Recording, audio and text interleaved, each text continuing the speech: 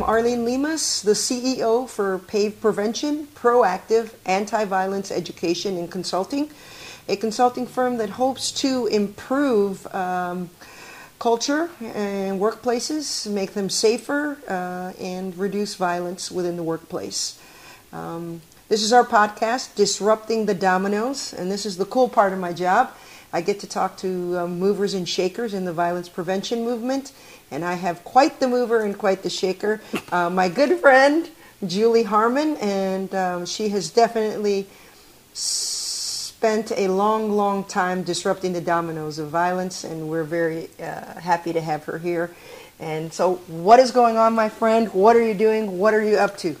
Thanks, Arlene. We're doing a lot of things. We are looking at violence from so many different perspectives. Workplace, from racial trauma, for people with different abilities, neurodivergence, plus our bread and butter, which is let's prevent it before it starts. So young people and people in the workplace, and we have a special population in Columbus, which is seniors, that we also work with. So we send our stuff out as often and as many places as we can. Wow, that's incredible. And just for our viewers and our listeners, how long have you been doing the things you do in Ohio? We've been doing Impact Ohio has been around for 29 years. Wow, congratulations. We didn't start doing all of these things, of course. Right. We grew into it as we grew our team and our expertise, and science changed and information came, and so it's constantly evolving. Right. And even before that, before it came under the umbrella of Empowerment Self-Defense, you were a martial artist, and that's where we first met, and our paths crossed in the 80s. Oh, wow. But, yeah. I'm not that old, really.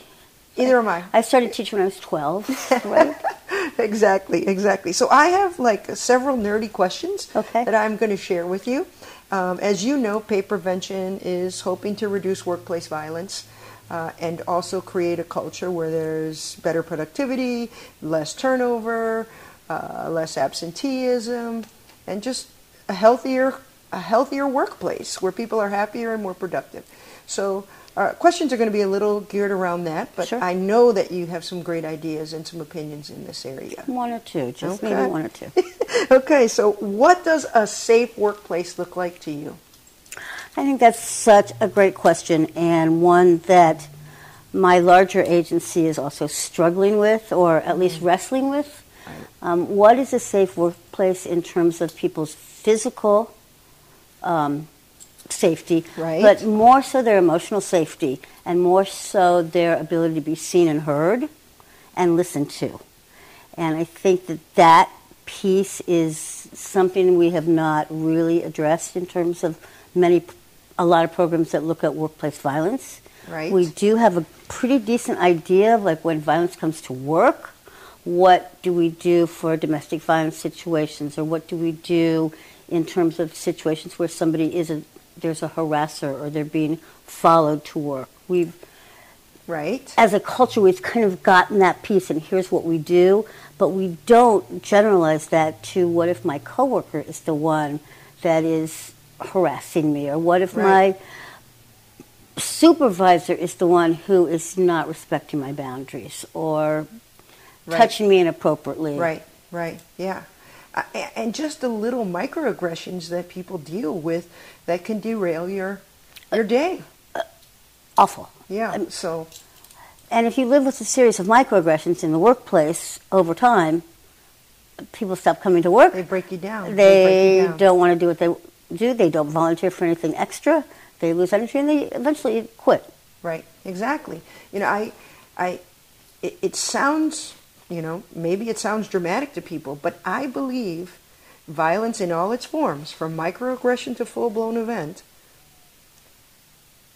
they're robbing us as a society. It's robbing us from being our best self, our best mom, our best dad, our best boss, our best employee. That's what I feel, again, from microaggression to full-blown event, it's robbing us, and we need to address it. Well, we spend more time at work than we do anyplace else. Yes. So why shouldn't work be safe? Yes. Or safer? Exactly. Awesome.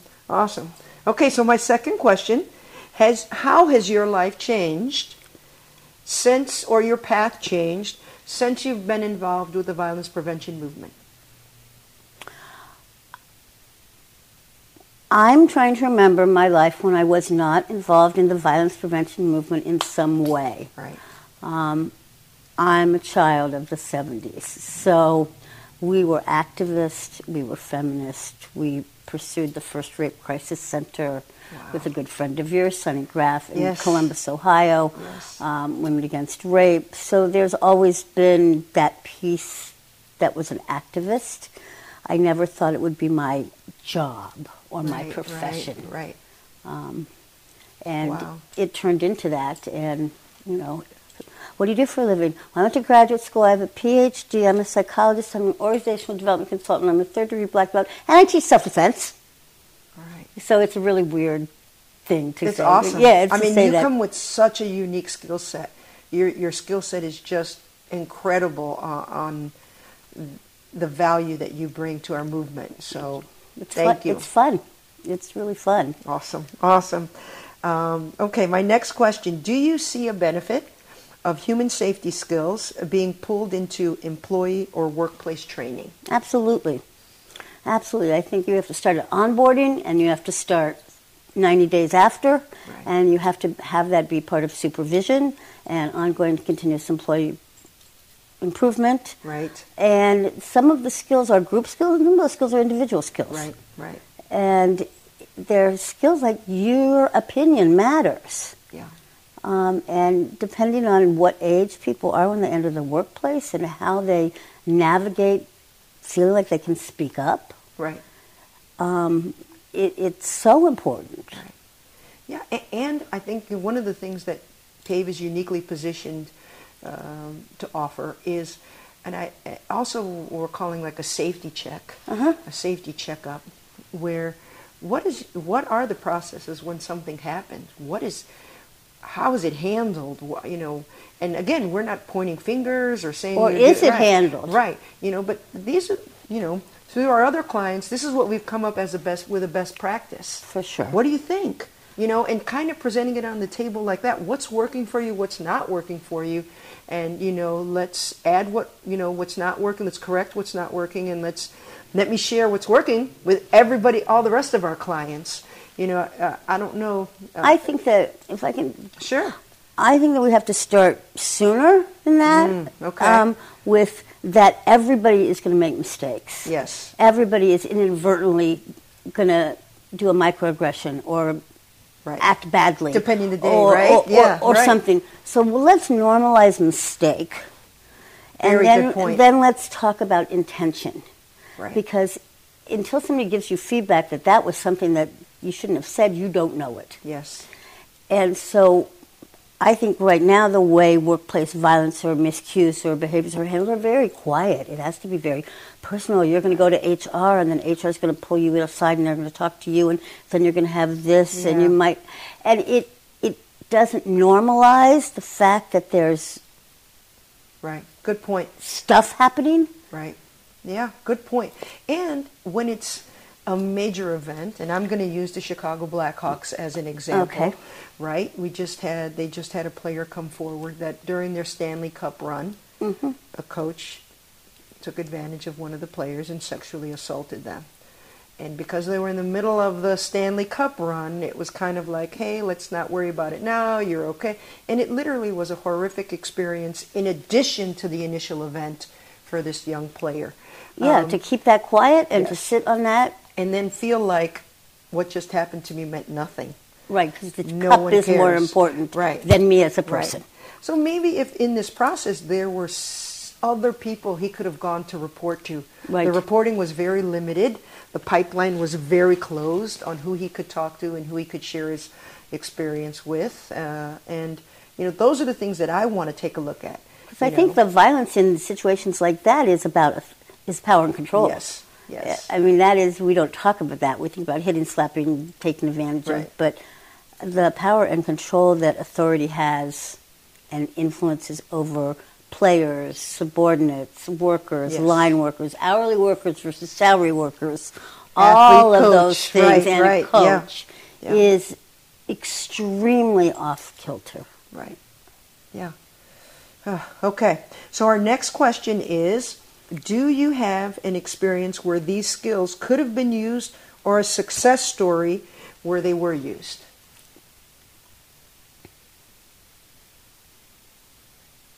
Two, sort of. Two, sort of, one. There is, at my workplace, when something funky around violence goes on, I usually somehow get involved with Pulled it. in, right? Uh-huh. Right. So, and that's good. That I'm happy about that. So there was a situation with a really good worker at the place that I work, but her boyfriend or husband, whatever, would drive her to work and sit in the parking lot, and she was in the hospital repeatedly, and finally the only place safe she felt was when she walked into that building. Wow. So what do you do with that incident when somebody if they walk back out, they're walking right back into danger, right. but you can't spend the night right. at your workplace. Right.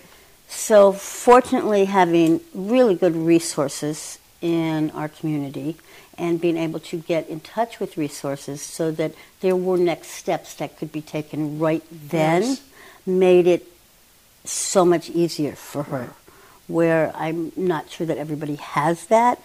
And the more times you refer someone to refer someone to refer someone, the likelihood of them getting that help diminishes. Right, right. I can see that. So that's one. And I think... May I ask you a question on may. this?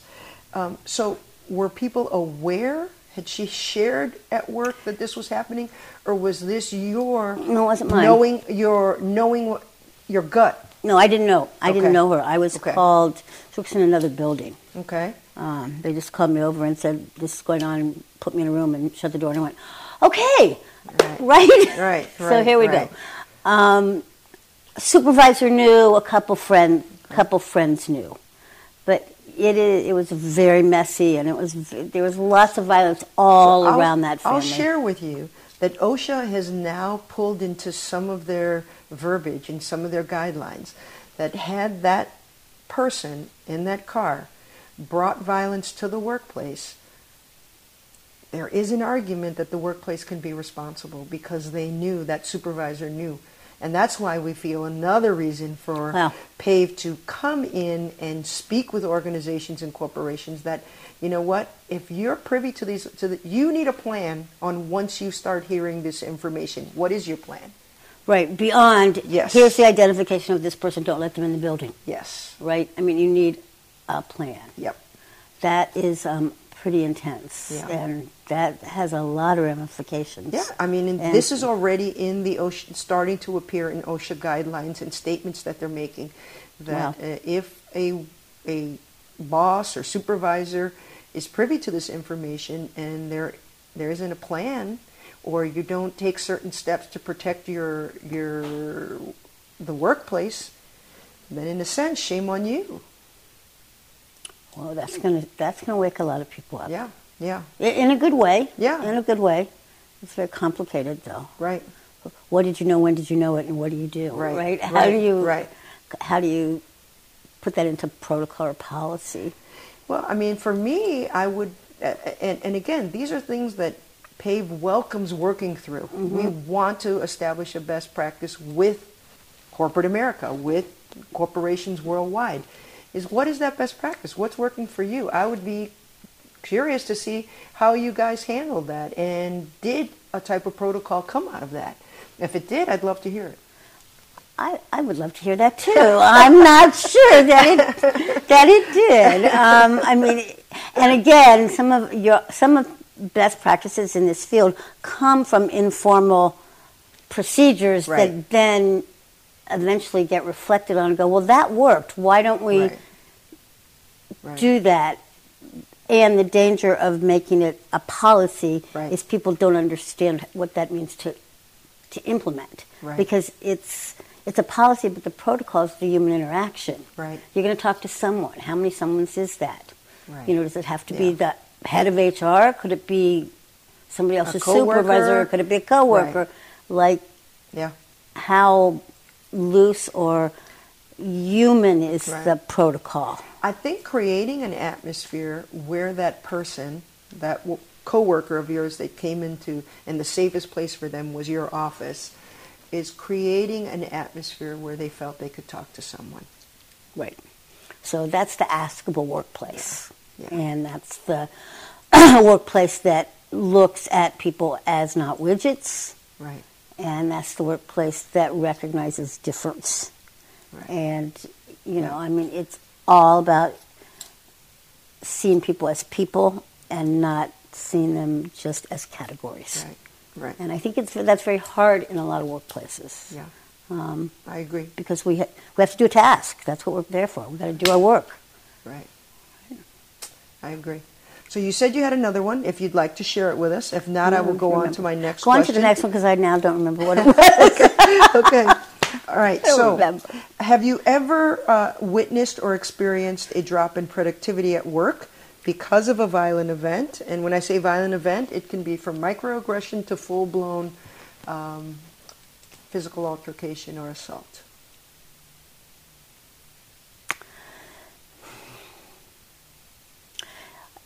This is a little weird, but somebody drove a car into the building.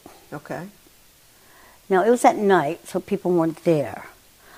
But the ripple of the fact that people would drive cars into a social service organization was an incredible tizzy. Not only the wall was down and the building was destroyed, but it's also And thinking... those dominoes kept falling, right? Yeah. People were going, well, what are we doing? What if I had been here? What if it had been at noon? What if it had been at 8 o'clock? What if it had been when our seniors were here?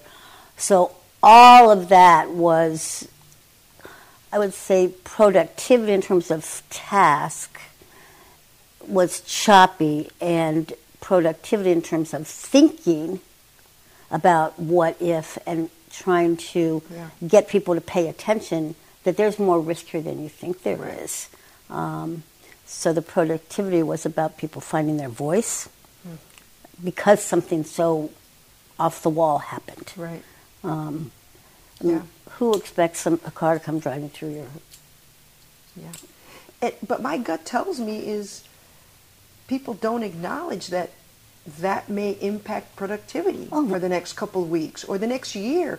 Or you may lose an employee that you invested thousands of dollars to train because they no longer feel safe there. Well, we had a situation where there was an employee who was assaulted doing part of their job, and they happened to have a license to carry. So there was a lot of productivity loss, not productivity loss, but routes rearranged, things redone, because what do you do if a staff member shoots somebody? Yeah. In self-defense, it was fine, Right. but it still is a violent event. A violent event that happened on the job. Right. And that was crazy how the repercussions from that changed how people assigned routes and did some other things. It was really quite something. And I think we just need to acknowledge that. I don't think we're acknowledging that violent events can impact how productive we are and how we interact with, again, being the best husband, being the best wife, being the best boss. That impacts us. Totally. So. On top of COVID, which is a violent event in and of itself, yes. we don't have a resiliency bank filled back up yet at this time.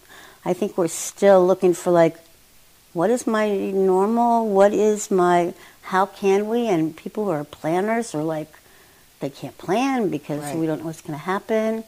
And I think that kind of hesitancy and not knowing gives people a lot of anxiety, and you combine it with a workplace that doesn't talk about stuff that people know is going on. Right. You have more anxiety, and people just go in and go like this. Yeah. And that's not a productive or healthy workplace. Right. Exactly. Okay, so we're on to my last question, my wild card. Oh, gosh, okay? Yes. So, if you could convince one person, if you had the audience of one person, that could move our efforts forward, who would it be and why? It would be high school seniors. Wow. Because they, at this moment, have such an experience. First of all, they're native with technology. Right. So communicating is like this to them. They have experienced life pre-COVID. They have life with COVID. They're going through post-COVID. They've also witnessed an amazing amount of violence in our world in the last couple years, as it gets more. And they are uniquely poised to take that experience and use their voice to do something different. Because they're not all going to go to college. They're going to go into a workplace. They're going to go into a trade. They're going to go somewhere. We need to help them use that understanding and their experience to change the worlds they're going to enter. Right. And listen to them. And listen to them. Right. Yeah. Listen to them and move their ideas forward. All you have to do is talk to a 16-year-old for 20 minutes. You will realize you know nothing. Right? But they know a lot of things. Right. Right. So that's really what I think. I do think high school seniors are the future of the world. You know, that reminds me, I was, my son had his first solo show. He's an artist, and he had his first solo show, and we were watching him during the artist talk. And then at some point he was talking about some artwork that, the images that he drew, that he's a printmaker, were of a volunteering vacation in Guatemala. Mm-hmm. Okay, so he said after he visited Guatemala, he started doing some research on why Guatemala has some of the issues that it has, and he realized this. He starts talking about the CIA in Guatemala and this and that, and I'm just sitting there like, whoa. When did William learn all about this? But so when you say, if you sit with a 16-year-old for, 20 minutes, you're just like, wow, okay, I know nothing. Exactly. I know nothing. So I can definitely appreciate that. Well, Julie, this was fantastic. Thank you, Arlene. I'm so honored to call you my friend, and I'm so proud of the work that you are doing, and I look forward to PAVE and Impact Ohio doing great things together. And can't wait. And I appreciate the work that you're doing with the association. I know that is also on your plate, trying to create an organization where ESD professionals and bringing other people into the fold as well and giving them a sense of community there.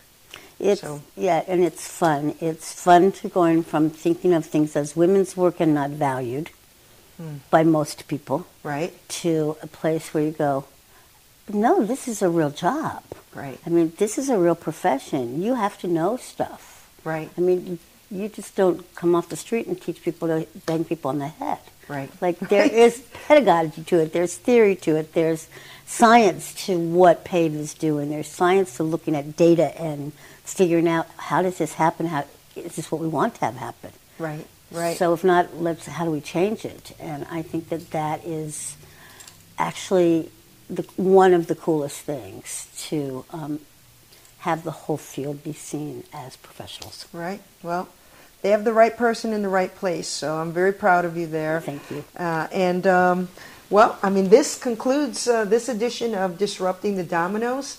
And as I said earlier, this is a person who's been holding those dominoes from falling for a very long time. I'm very, very proud to know her and call her my friend. So thank you, and we'll see you in the next one. Thank you.